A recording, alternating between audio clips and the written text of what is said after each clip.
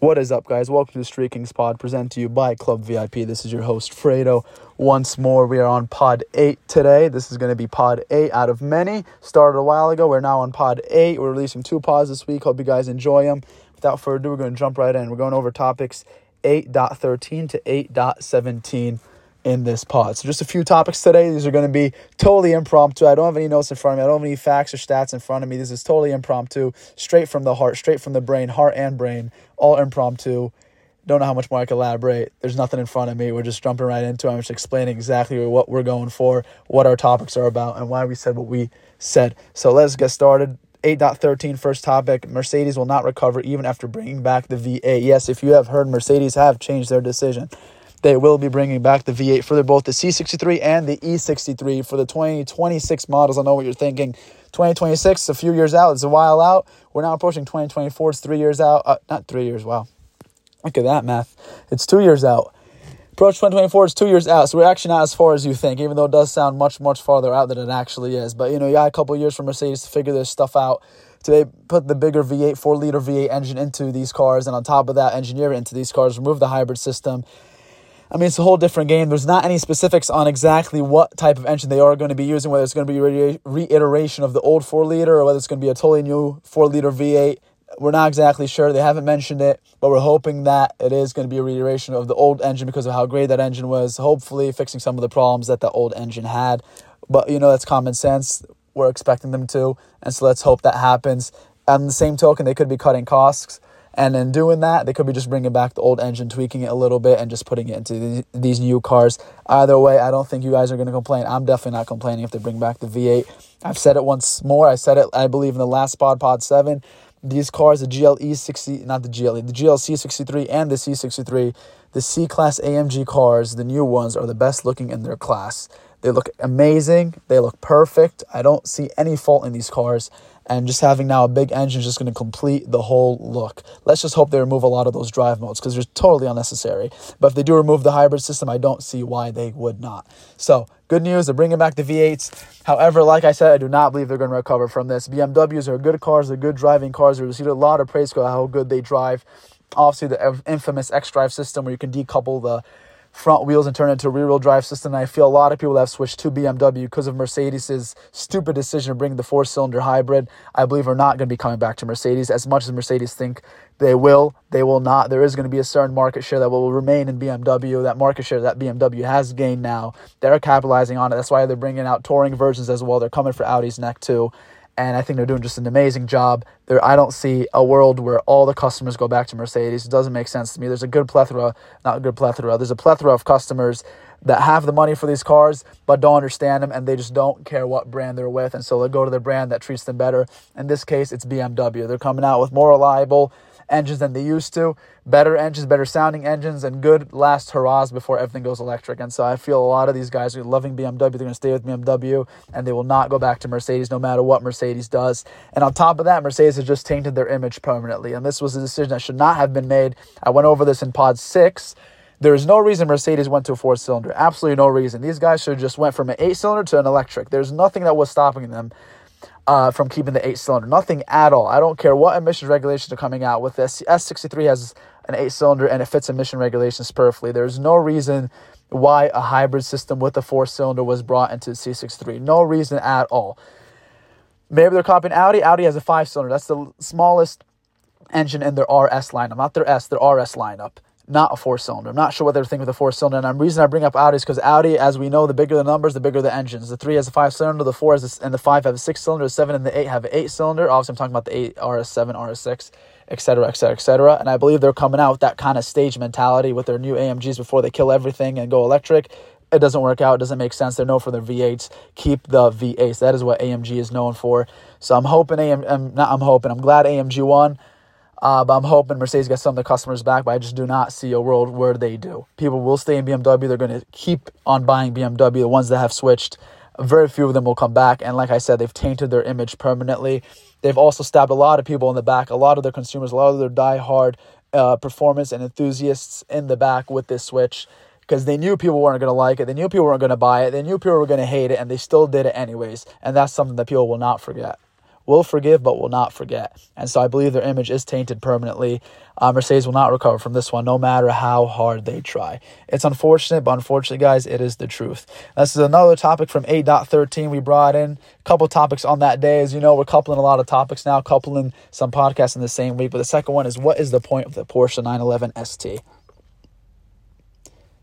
Exact wording is, what's the point of the Porsche 911 ST again? Question mark. What is the point? Maybe you guys can explain this to me. Once again, feel free. Our DMs are always open. If you guys have differing opinions, DM us. We'll include your opinions. We'll feature you. We'll put your opinions out there. That way you get to be part of the discussion. But 911 ST, what is the point? I do not understand the point of these cars. For those that don't know, it is not a GT3. It's a GT3 RS engine put in a GT3 body with a couple weight-saving features. I'm not going to go over all the specs now. I don't have them all memorized, but that's basically kind of all you need to know. It is made to be the ultimate 911. I get what Porsche is going for. They're going for the ultimate 911 because it's not as flashy. It's not as kind of in your face and out there and, we love you, we want this, as much as the GT3 RS is. It doesn't kind of stand out that much. It's just your typical looking 911, 992. And so I understand what they're going for. I knew they didn't want to make it too flashy. They just wanted to make a classic looking 911. No big wing, no big wheels, no big aero, but also retain their best engine, which is the GT3 RS engine, which is the best engine of this generation. Let me just reiterate that. That is the best engine of this generation. The Turbo S is quick, but is not naturally aspirated. GT3 RS, predictable, good engine, and it is the best engine. It is the best engine of their lineup. And so they just put basically their best engine in their lineup and what they think is the best looking car in their lineup, which is GT3 Touring, because it's very understated and because it just looks like a classic Porsche 911 from the 80s. No big wing, no ooh la la, just regular 911 goodness.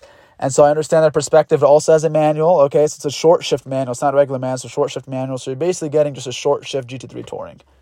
It's an RS, so it has a couple more horsepower, but that's really all you're paying for. But they're charging loads of amounts of money more than what the GT3 is. Loads of amounts of money more, and it's limited edition. So these could go up in price. It could be just a total flop for Porsche. This could be a whole cash grab that people are looking at. But I don't understand what the point of this is. I love Porsche. I love what they're doing. I love how they're making every iteration possible that they can of the 992 before they kill this completely and turn everything electric, which I know they said that they don't want to. But I think they know as much as I do, they don't have much of a choice. And so they're trying to not take their chances and come out with every iteration they can of this car. I applaud them. I'm for them. But I think this might have just pushed the envelope a little bit too far. I don't think there's a lot of people out there that are willing to pay this much for a regular Porsche, especially when they look at the stats, they look at the engine, they just figure out they can just get a regular GT3 Touring. Most people will not use the extra power. Most people do not need the extra power. And so there's no reason why someone just shouldn't get a manual GT3 Touring. It just doesn't make sense to me. And I believe it doesn't make sense to a lot of people. And so, it is what it is. We'll see how the sales work out. But let's hope for the best, I guess. At least Porsche's creating some enthusiast cars and not putting 4 cylinders in engines at Mercedes. All right, last topic for today is going to be topic 8.17. 8.17 is today's date. And that is Mercedes-Benz has to figure out how to retain Brabus. BMW bought Alpina. ABT is very involved and very intertwined in Audi. Each of these companies have their own aftermarket, their big aftermarket brand that mods their cars, okay? These are official retailers. Like I said, BMW has bought Alpina. ABT is very intertwined in Audi. They, I think, pretty much mod out every Volkswagen they can. I'm talking about Skodas, Lamborghinis, Audis, obviously. I believe that, actually, I don't think they do Porsches, but they try to mod out every Volkswagen they can. And so each of these German car companies has kind of their own little, each of these car companies has their own little, I'm losing the word, their own little, aftermarket place that mods their cars, okay? I can't come up with a better word right now, but you guys are trying to understand what I'm trying to say. Mercedes had Brabus. Brabus was the best in the game, all right? It's debatable. It's not for me. Brabus is the best in the game. They're better than ABT. They're better than Alpina by margins. Mercedes should retain them. They should do anything they can to make Brabus happy. What is going on with Brabus? As many of you may know, some of you may not know, Brabus has been modding out Porsches recently. There are now, and purchasable actually, Porsche 911 Turbo S's from Brabus that are modded out by Brabus. And as of August 17, which is today, Brabus has also released a Range Rover Sport. So they're now modding out Range Rovers, they're modding out Porsches. I mean, Porsche is a big competitor for Mercedes. You guys remember from Pod 5, I believe, this is the first thing that hit my head, when I was talking about kind of the brutal rivalry between Porsche and Mercedes and how much these companies just genuinely hate each other. They're making Porsches now. It just makes sense to me why they kind of go for Mercedes' largest competition, which is Porsche. I'm not exactly sure what's going on with Brabus. I thought they were big Mercedes guys. Maybe they're pissed off at Mercedes for going a 4-cylinder route, and they're just telling them, hey, look, guys, we can't mod out 4 cylinders. We won't be modding out 4 cylinders, and we won't be tuning 4 cylinders. That's not our thing. That's not something we're going to do, and so we're going to move on to other companies. That could be it. But once again, fire Ola. Fire that stupid CEO, that stupid son of a you-know-what. Fire him from Mercedes. He's ruined the company. He's let Brabus go too. Now, this is another thing that he's done, as if all the damage he's done, it wasn't enough. I mean, this guy's genuinely dumb. I hope they just take care of this guy and get him out of there. Like I said, this guy came into Mercedes with the expectation and with the bulletin board that he was going to turn Mercedes electric. He said in an interview, it's all there online. And a guy with that mentality will never make a Mercedes the great brand that it is. Mercedes is a brand of luxury. It's a brand of strength. It's a brand of presence. It has recognition. And a guy that just wants to turn everything electric will not, and I repeat, will not uphold that image. They will not. They do not have the mental capacity to hold up that image. A man that wants electric cars, that wants to switch a company to electric cars, does not have the mental capacity to take care and strengthen a luxury company like Mercedes and like a company like Mercedes. This guy should just be fired on the spot, on the dot. Get him out of there. He now ruined their relationship with Brabus. This is something that should not have happened in the beginning with. This is one of the worst things that could happen for Mercedes. Aftermarket mods are one of the biggest industries in the car enthusiast world, as everyone knows. Most people spend their money on mods, not really on the car. And I don't know how much more to explain how big of a mistake this is. They're going for Porsche now. They're going for Range Rover now. I wonder if they're going to go into any other companies, any other German companies. Hint, hint. Let's see what happens. But, I mean, this is something that Mercedes should retain. Mercedes should do anything in their power to bring back Brabus in-house, because this is absolutely not okay. Brabus, like I said, is best in brand. Alpina cars depreciate like a rock. You could probably throw a rock in an ocean and fall a little bit slower than Alpina prices do. And they don't look good. There's not much to them. All they do is just change the logo on the steering wheel, and then they tune their car, which anyone can do. I would even want to change the logo. Half the people don't even know what an Alpina is. They probably just think some kind of off-brand BMW. I'd just rather retain a BMW badge and put a tune in my car than buy a stupid Alpina. Brabus has their stuff together, for lack of a better term, right? They have their shit together, and there's no reason why Mercedes should let them go. These are the best guys in the game. Mercedes, do not let them go. This is the dumbest thing they could have done. So Mercedes, retain Brabus. Do not let them make other cars. Some people will say, well, it's a good thing that they're making other cars now. Now we get more cars to choose from. No. Stay with Mercedes. Be loyal to Mercedes. And Mercedes be loyal to Brabus.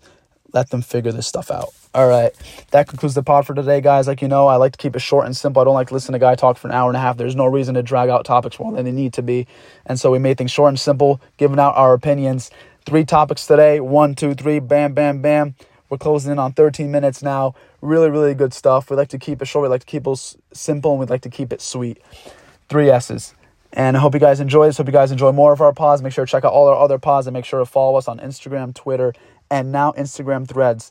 And that is _Street Kings Pod. Again, that is at _Street Kings Pod, P-O-D. So make sure to follow us on all our platforms. We really enjoy the support. Really appreciate it, guys. And like I said, any opinions, make sure to DM us. Thanks for listening in. We'll see you in the next podcast, Kings.